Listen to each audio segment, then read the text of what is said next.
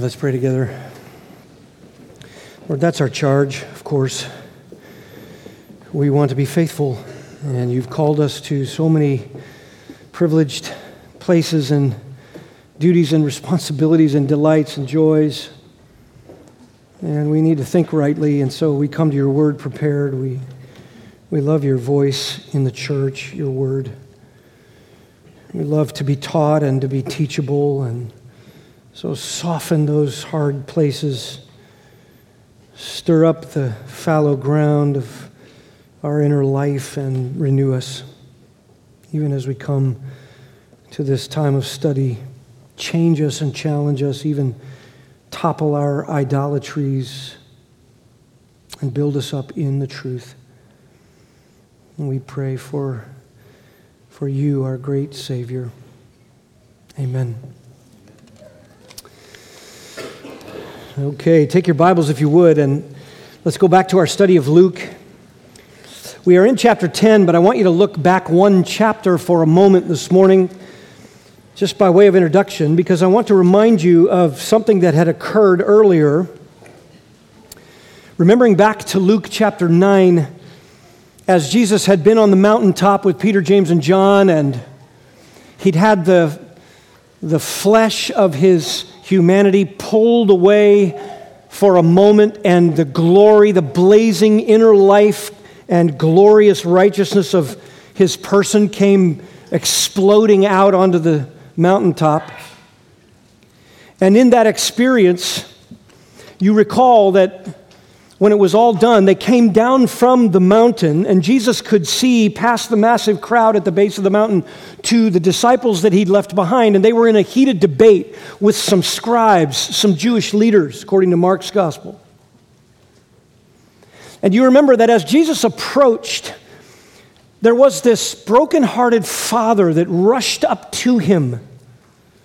And in verse 38, the father from the crowd shouted to Jesus, "Teacher, I beg you to look at my son, for he's my only boy."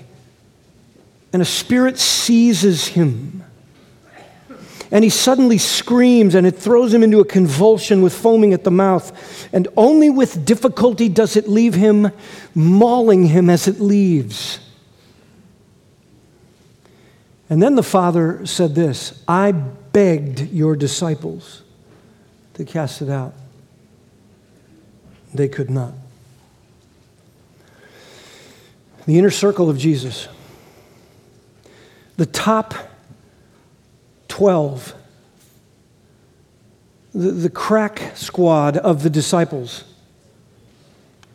they couldn't get the demon to come out of the boy. Of course, the Jewish leaders had stomped on that. They'd really pounced on that reality and used it as an upper hand in the public debate. They were discrediting the disciples. They wanted to embarrass them in front of the huge crowd because they couldn't heal this father's possessed son. And the failure to invoke the power of God was cause for derision. In fact, it even shocked and disappointed the disciples themselves, according to Matthew 17 and Mark's account in Mark 9. And basically the message that the Jewish leaders wanted to send was simply this: oh, you claim that your master's the Messiah, but when you go out with his alleged power, nothing happens. If you were his top men, you'd be able to imbibe the power that he has and do your job and overcome evil and even heal this boy. But you have no real power. And so he must not be the master you claim.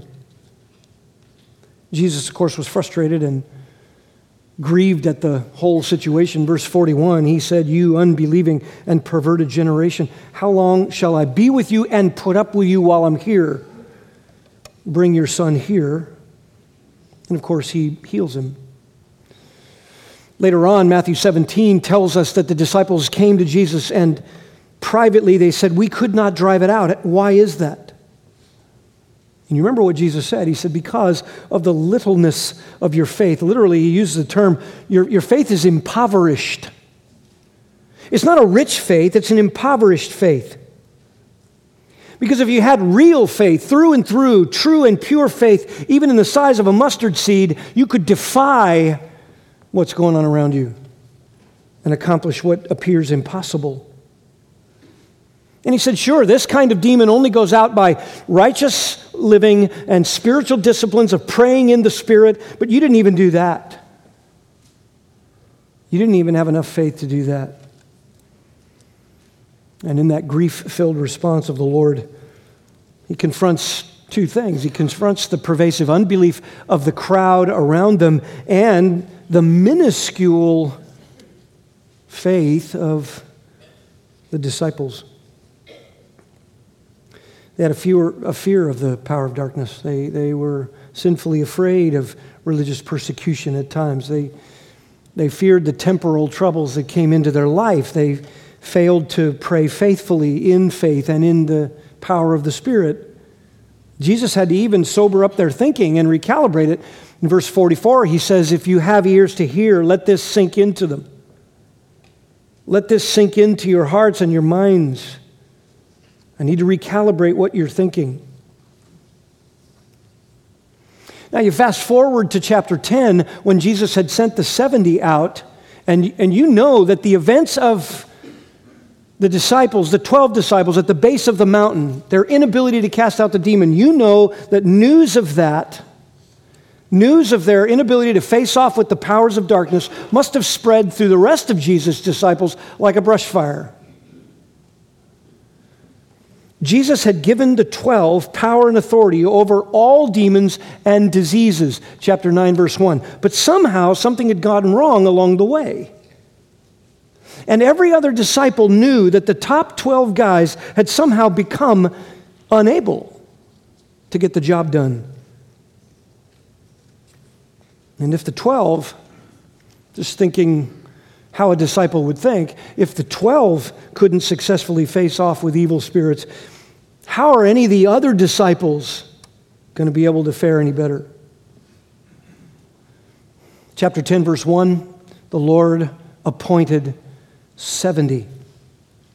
And according to verse 9, they were sent out with authority and power to heal those who are sick.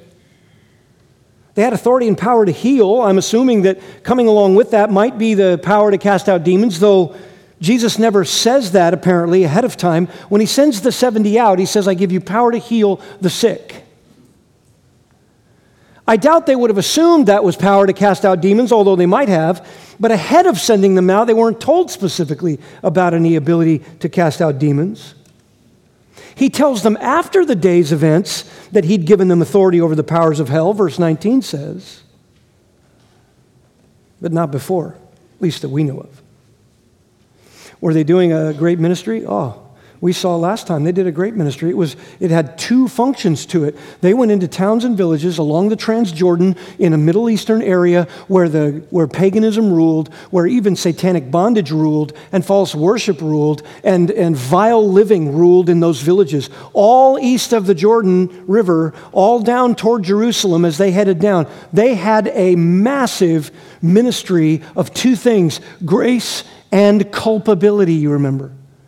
Man, when they went into a town or a village, all they looked for was someone who welcomed the truth of the gospel. That means God was pouring out his grace on that family. They used it as a staging point for the rest of the gospel to those pagan villages and cities. Jesus had intended to go there and do some saving work, and when they went in, they were the litmus test. If you receive us, you receive Christ, and therefore you receive the Father. If you reject us, you're rejecting Christ, and you reject the Father. They were the fulcrum. They were the line in the sand. Man, it was a polarizing job to do. Incredible. Wonderful promises that God would do great things. Amazing, profound promises in that when someone rejected them, and therefore Christ, and therefore the Father, they were to do a formal rejection of that place, saying, God has given you over. They even had insight from Christ in that moment and authority to declare it. You're given over.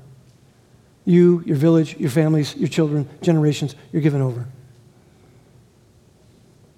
Powerful ministry of culpability and accountability, because with knowledge came greater responsibility. Now you know. We've told you, and you rejected. So if you reject us, you're rejecting Christ, and you reject the Father. So we return to this narrative at the time when the 70 disciples are returning. And they're going to give their ministry reports, right? They went out by twos. That's 35 reports coming back to a place that was obviously planned, a planned location. And for a moment, you just have to sort of take a deep breath and imagine what evenings around the fire would have been like as they went out into these devastatingly pagan areas. Things were happening exactly as Jesus had said. Some families were welcoming the gospel. Some homes, perhaps entire villages, were rejecting it. It was a darkness and light ministry, absolutely clear. There was no toying around with the gospel. There was no seeker-sensitive movement. There was no pragmatics. Straight at it. And the 70 disciples were carrying their gospel ministry work out for their love for their Lord. And as they went, no doubt their passion for the Lord's work grew because they saw the fruit, and their spiritual confidence likely grew by the hour. They now knew it's not just the 12, we actually are the Messiah's men. And God is giving fruit, and hearts are changing, and truth is clear. It's coming out of our mouths with such piercing clarity. We're able to answer questions. Hardened hearts are softened, and other hearts are hardened, and a sense of personal usefulness, it would have rushed over them. We are able to do the work of the truth in Christ. You know how that is. Kent Hughes talks about a springtime of ministry. Sometimes in ministry, God gives you a springtime where everything's blooming. And you can't hardly believe it that God would bring someone like that person to your influence. And then over time and prayer, they start to soften. And then you see them soften. And then all of a sudden there's this breakthrough and their countenance changes. And you ask them what happened. And they say, I don't know. I just started reading the Bible and it made sense. And my heart was broken over my sin. And you can't wait to get on your phone and tell someone what God has just done. It blows your mind. And you were used. God was merciful. The 70 couldn't wait to get back to the group and tell what had happened because they knew the others would be blown away. The Lord would be pleased. And perhaps their faithfulness would hit its stride. Perhaps they'd be mentioned as faithful. Maybe they were even thinking, maybe the Lord might call attention to us in the midst of all the others and say what we did. The question is this: would the fruit of their ministry become a cause for their disappearance, for their self-denial, for their humility and worship? Or would the fruit of it become a temptation to pride and self-interest? That's what has to happen when God uses the gospel and instruments for the gospel. He is constantly recalibrating what we're celebrating.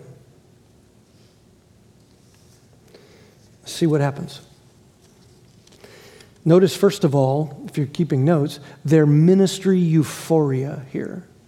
Their ministry euphoria. Luke chapter 10, verse 17. The 70 returned with joy, saying, Lord, even the demons are subject to us in your name. And notice how the text just continues. The Lord said to them, I was watching Satan fall from heaven like lightning. Behold, I have given you authority to tread on serpents and scorpions and over all the power of the enemy, and nothing will injure you.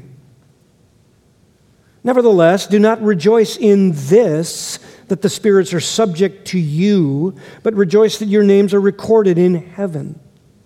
At that very time, he rejoiced greatly in the Holy Spirit and said, I praise you, O Father, Lord of heaven and earth, that you have hidden these things from the wise and intelligent and have revealed them to infants. Yes, Father, for this way was well-pleasing in your sight. All things have been handed over to me by my Father, and no one knows who the Son is except the Father, and who the Father is except the Son, and anyone to whom the Son wills to reveal him." And turning to the disciples, he said privately, "Blessed are the eyes which see the things you see. For I say to you that many prophets and kings wished to see the things which you see and did not see them, and to hear the things which you hear and did not hear them."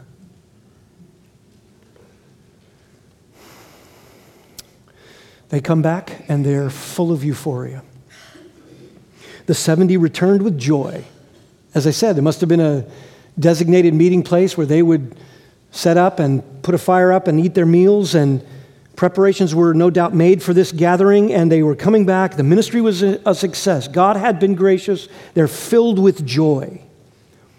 But notice what is on the forefront of their minds regarding what happened. Notice verse 17. They said, "Lord, even the demons are subject to us in your name." Now remember, we have no record that Jesus had told them beforehand of any power over demons. And if, as Jesus says to them in verse 19, they had been told ahead of time to cast out demons, I doubt they'd have had any hope that they could pull it off, because the 12, they'd watched the Super 12 lose their power, lose the authority, the effect, just from a lack of faith. I doubt the 70 had expected anything like that to happen much. So they likely went out with no thought that they'd be confident, facing off with the terrifying supernatural forces of darkness, which were indeed terrifying. What they did to human beings was absolutely brutal. Yet they were ecstatic to report that even the demons are subject to us. The emphasis in the sentence is on the word even. In other words, not only did they see people repent, they not only spoke truth boldly, they not only could command diseases, and diseases fled, but demons fled also. This is absolutely on their minds and hearts. They can't believe it. And the power had come properly in Jesus' name. You remember that's exactly what Jesus said in Luke 9:48. "Whoever receives this child in my name receives me." The person coming must receive Christ and the name of Christ and the message of Christ, and the person who's reaching out to them. They come in the name of Christ, you receive them in the name of Christ. And God's work is being accomplished through his representatives. Whoever receives Christ receives him who sent Christ. So they did it in Jesus' name. And by the way, this isn't some incantation spoken like some spiritual formula in order to access supernatural power. There were dangers of the false religions promoting such a thing, and Jesus warns of it in Matthew 7.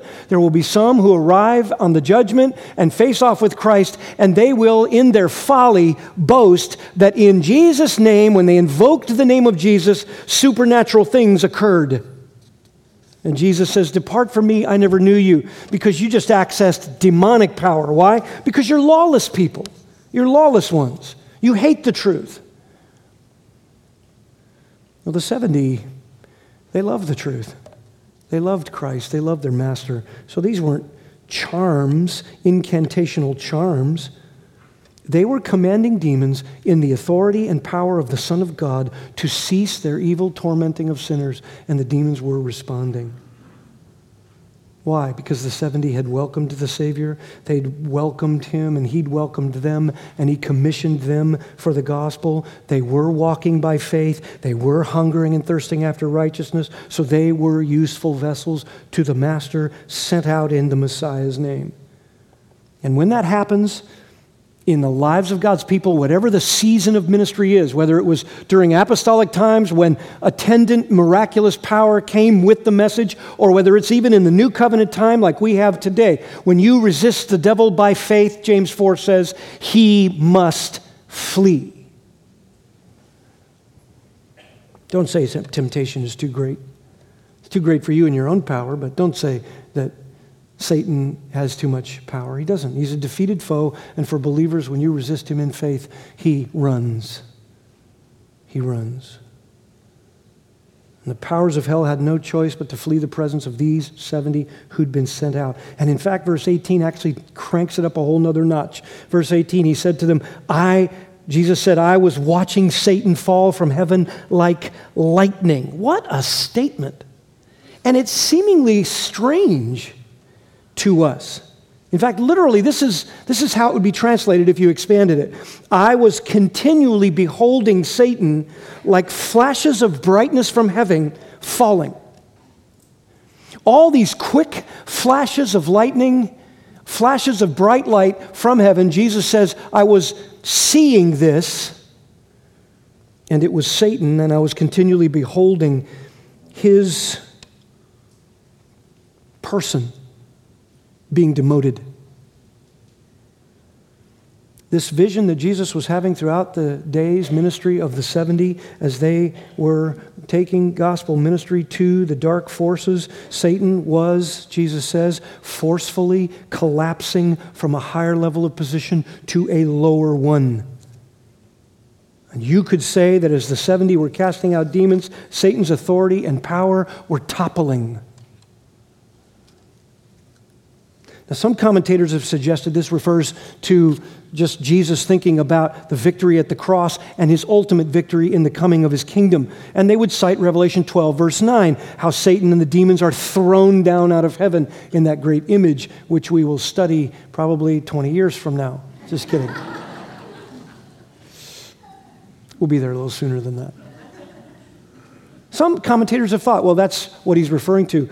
And it's possible that Jesus is seeing all of that, though the text doesn't give us any clear indication. Other commentators suggest that Jesus is referring to what happened in the wilderness when Satan and all the powers and fury of hell came against Jesus in his most vulnerable time, his most desperate time outside of the suffering of the cross. And he was victorious. He believed his Father. He gave Scripture truth, and Satan had to leave. That's also a possible view of what Jesus has in mind. But it seems to me that the only path to those two views is to import all of that data into this one statement from other places in Scripture. I'd just rather deal with Jesus' comment in the immediate context. It's not a lengthy reply, but it seems to be an obvious response to the report about the demons being subjected to the disciples. The demons had to come under our commands. And in fact, the next verse, Verse 19, Jesus says, behold, I have given you authority to tread on serpents and scorpions and over all the power of the enemy, and nothing will injure you. That's a bold and pregnant statement about what Jesus has done to allow the demons now to have become subject to the commands of the disciples. So let's just sort of tie it together. Here's the simplest way, I think, to understand Jesus' statement about Satan and light flashes coming from heaven. Think about it this way. Jesus had sent them out to do this polarizing gospel ministry, and with intensified focus, they're heading to Jerusalem quickly. And along the way, they're going through these very dark places of the Transjordan, and Satan doesn't like it because Jesus is heading toward the cross faster and faster, more intensified in his focus to get there and do this great redemptive work. And Satan is mentioned here. He is, of course, the ultimate serpent, 2 Corinthians 11, verse 3. As I said, Revelation 12, verse 9, and Revelation 20, verse 2.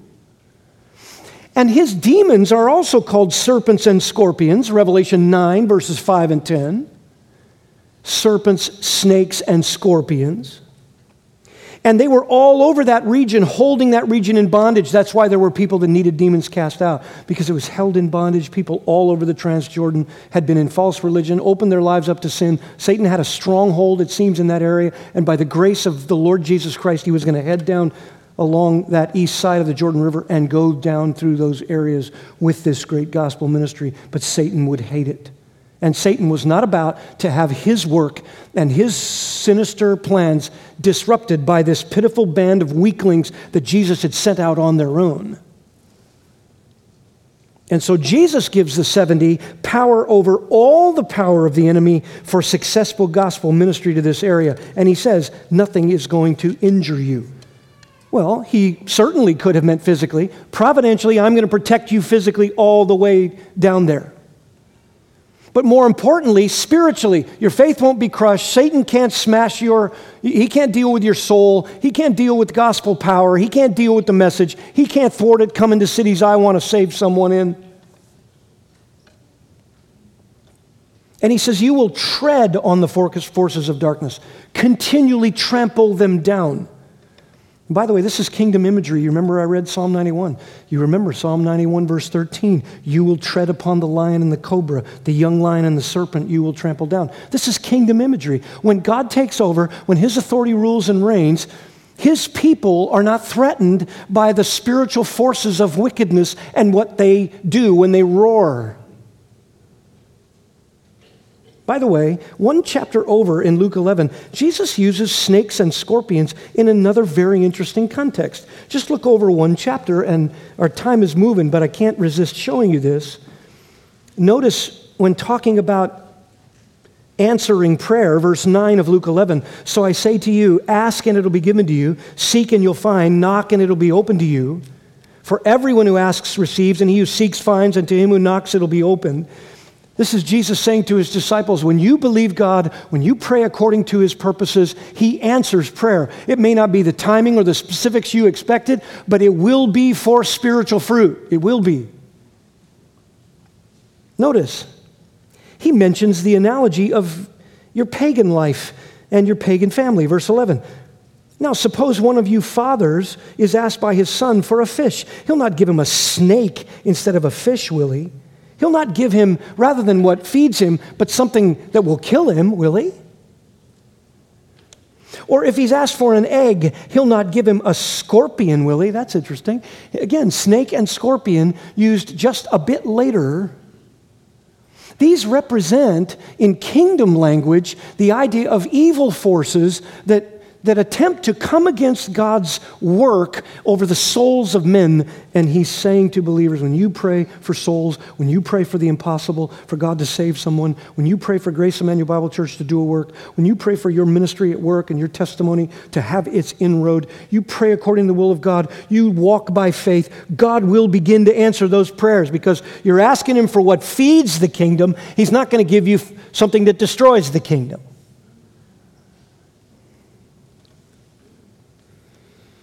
Even though we used to be evil, we knew, even in our pagan life, not to do that to people that you say you care about. How much more then does your Heavenly Father want to give every eternally blessed thing we ask for?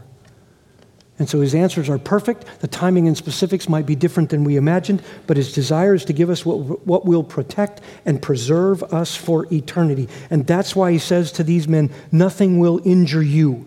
It's not primarily a physical promise because he promised the disciples the same thing, the 12, and yet they were all martyred.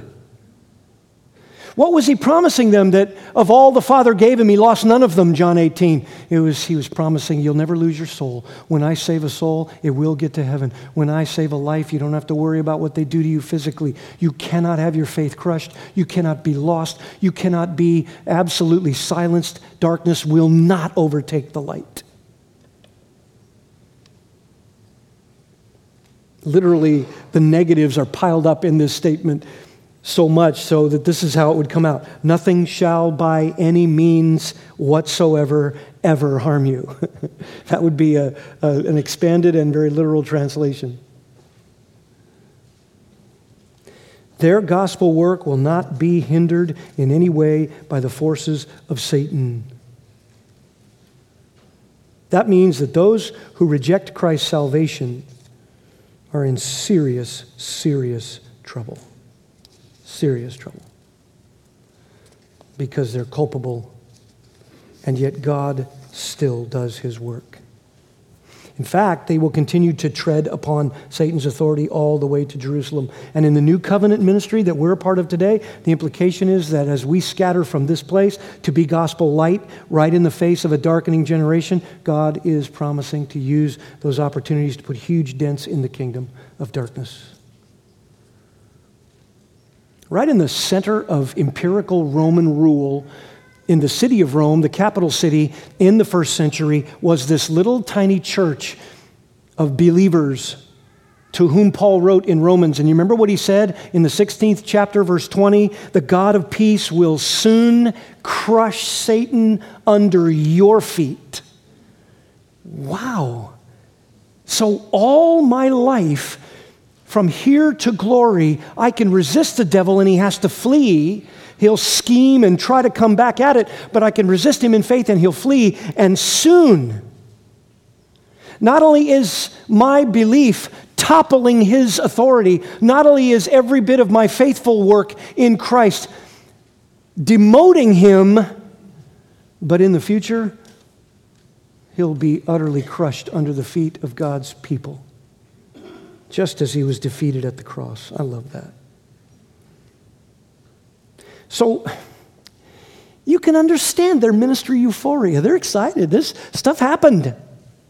Huge stuff. But their motives need to be examined and tested and recalibrated. Notice verse 20. Nevertheless, do not rejoice in this, that the spirits are subject to you. Now notice what is happening here. The emphasis is on the demonstrative pronoun, in this. That's why the NAS put it in there.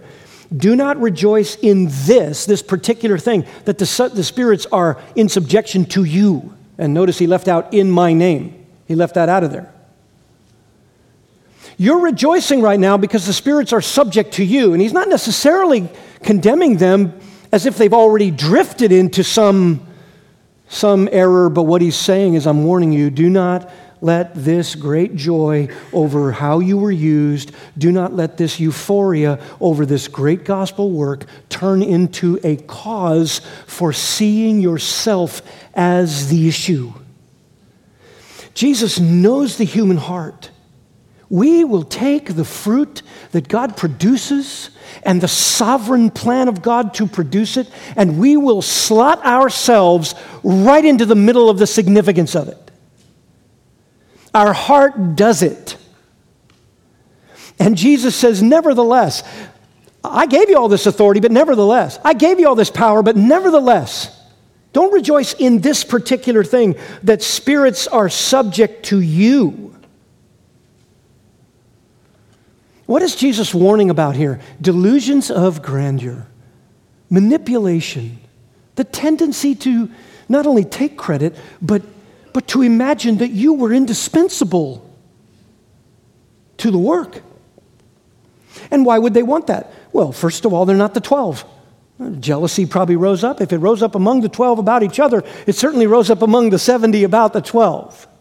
It certainly rose up in the hearts of those outside even the circle of the 70. Oh, Jesus appointed 70. He's sending them out. Well, then what use am I? Oh, God's using me? Well, you see, we're on even plane. We're equal. You're not better than me. We have a tendency to pride. We have a tendency to get our minds off souls and onto methods. We have a tendency to think superficially about what God is doing. And we have a tendency to imagine that we're indispensable to His sovereign work. We get in the way. Jesus is recalibrating them. He's saying, don't risk delusions of grandeur here, gentlemen. And you can see what it would have been like. Demons totally racking people with torment and suffering, and a human being stands up and says, I command you in the name of Christ to get out of there. It's done. Not the antics that you see on these foolish TV shows where people growl like they're demon-possessed and some guy stands up there with a microphone and a fancy suit and asks for your money while he does his show. Not that. Real demon possession, where people are thrown down and violently ripped apart and injured and scarred for life. For generations they had demon possession in some cultures. I'm talking about that. And a human being steps up and says, in the name of Christ, get out. And the person is in their right mind, suddenly resting and at peace and healed. What would you think about yourself? What would you tend to imagine? We just need recalibration. And Jesus gives it to them right here. Don't rejoice in this particular reality that spirits are subject to you. And I would have expected Jesus' next line to be, but rejoice that they're subject to me. I gave you the power. But he doesn't. Look what he does. But rejoice that your names are recorded in heaven. There's the recalibration. The air comes out of the room. They are yanked up to 50,000 feet of altitude to see a truth here that keeps you from slotting yourself into the wrong idea. Jesus says, look, you are to rejoice that in the sovereign grace of God, your name is recorded in heaven. Your name. Oh, you can name some demon by name and it comes out. Don't rejoice that it's subject to you. You're nothing. Your name is recorded in heaven by a sovereign act of God's grace. What is this? Where is my name recorded? Well, you know the references all through Scripture, but it's called by several names. The Lamb's Book of Life, the Book of Life. Revelation 3, verse 5, he who overcomes will, like them, be dressed in white. I'll never blot out his name from the book of life, but will acknowledge his name before my Father and his angels. In that verse, the overcomers are clothed in white, which is purity, and our name is acknowledged to God. And so to have your name included, you must be purified as an overcomer. If you've come to Christ and you've been cleansed of your dead works, your name is there. Revelation 21:27, nothing impure will ever enter heaven, nor will anyone who does what is shameful or deceitful, but only those whose names are written in the Lamb's Book of Life. And if your name isn't written there, Revelation 20:15, it's an eternal sentence of judgment.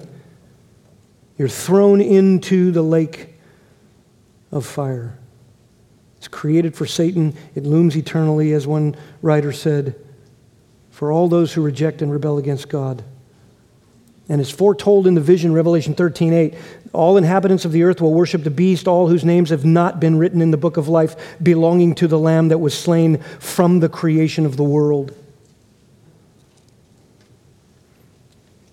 And then I saw a great white throne, and him who was seated on it. Earth and heaven fled from his presence, Revelation 20 says, and there was no place for them. And I saw the dead and the great and small standing before the throne, and books were opened. And another book among the book of the works was opened, which is the book of life. Looking for their name, and their works are being tested. Divine books, justice books, holy books, absolutely pure and righteous books. And then the one book where names appear.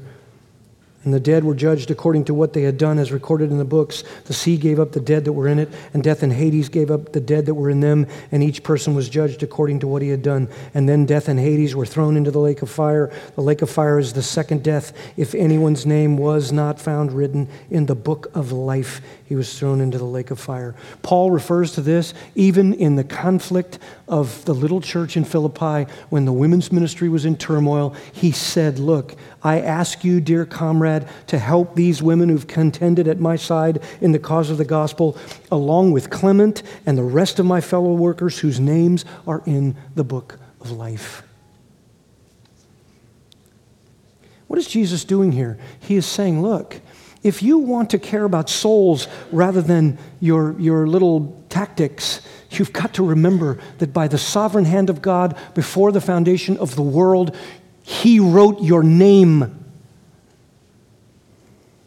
And I know what happens in your mind right now. It gets all uncomfortable. Next week, we're going to go right into the heart of the most difficult dynamics that Scripture has to offer. But Jesus, in the next few verses, teaches us that God sometimes hides the truth from some people, and He writes the name of the elect in the book of life. We're going right to the heart of the difficult issue, because I know what our minds do. When you see Jesus say that, and you know that the sovereign grace of God is being discussed, what comes to your mind is the thought that that's unfair. And that's precisely why Jesus is saying it. Don't you imagine that the work that God is doing in either judging cities for rejecting Him or in either pouring out his mercy upon those whose names he has written before the foundation of the world in the book of life, don't you imagine for a moment that God owes you an explanation for one single moment of his perfect purpose. You want fair? The book of life should have none of our names in it. It should have blank pages. In the mercy of God, he wrote your name. And so when he uses you, it's so that you will step back and say, souls are at stake, it's not me. When he uses you, you'll say, I wasn't good enough, Lord. I thank you for using me in spite of my weakness. When he uses you, you say, Lord, I know you only used me because of your mercy and sovereign grace. You didn't use me so that I could sort of factor in. This church, we have one job. We have one job, to be a mouthpiece of grace from God's word with the gospel, and to live a transformed life before the Lord Jesus Christ so that it gives credibility to what comes out of our mouth when we proclaim God's word. That's our job. Our job isn't to attract anyone. Our job isn't to turn away anyone. Our job isn't to get into a war room and think tactics. Our job isn't to get into some pragmatic think tank and worry about why it is that our ministries just don't seem to be touching the culture. Jesus just pulls us out of that right here and says, here's what your highest joy is. Your name is recorded in heaven by the sovereign purpose of God. And that's why it says, at that very time, Luke says, verse 21, Jesus rejoiced greatly in the Holy Spirit and began to testify of the sovereign work of God to hide the truth from whoever he chooses. Don't make God some sentimental, sappy version of us in our unbelief or our pride. God is perfect and sovereign in his purposes. And beloved, that you are saved right today, knowing now that your name is recorded in heaven by God before the foundation of the world. He wrote your name. I will save this sinner. I will redeem the sinner and make him useful for my glory for all eternity. And when I save him, I'm going to leave that person on the earth until they meet my Son in his kingdom, and I'm going to use him for gospel interest, gospel ministry. I may use him in a situation where he's tied up and persecuted and has no voice outside of prison walls, or I may give him the biggest, most impacting ministry across the globe that has ever reached one pulpit. But none of us have any of that by some delusion of grandeur. He recorded our names. That's what you rejoice in. And so he says, turning to the disciples, blessed are the eyes which see the things you see. Wow. Is that the way you live every day? Lord, I see things I don't deserve to see. I hear things from your word, and I understand it. I don't deserve to understand it. If you could use me at all today to honor whatever your purpose is in hardening or softening, just do it. Whatever. And may I disappear in the doing.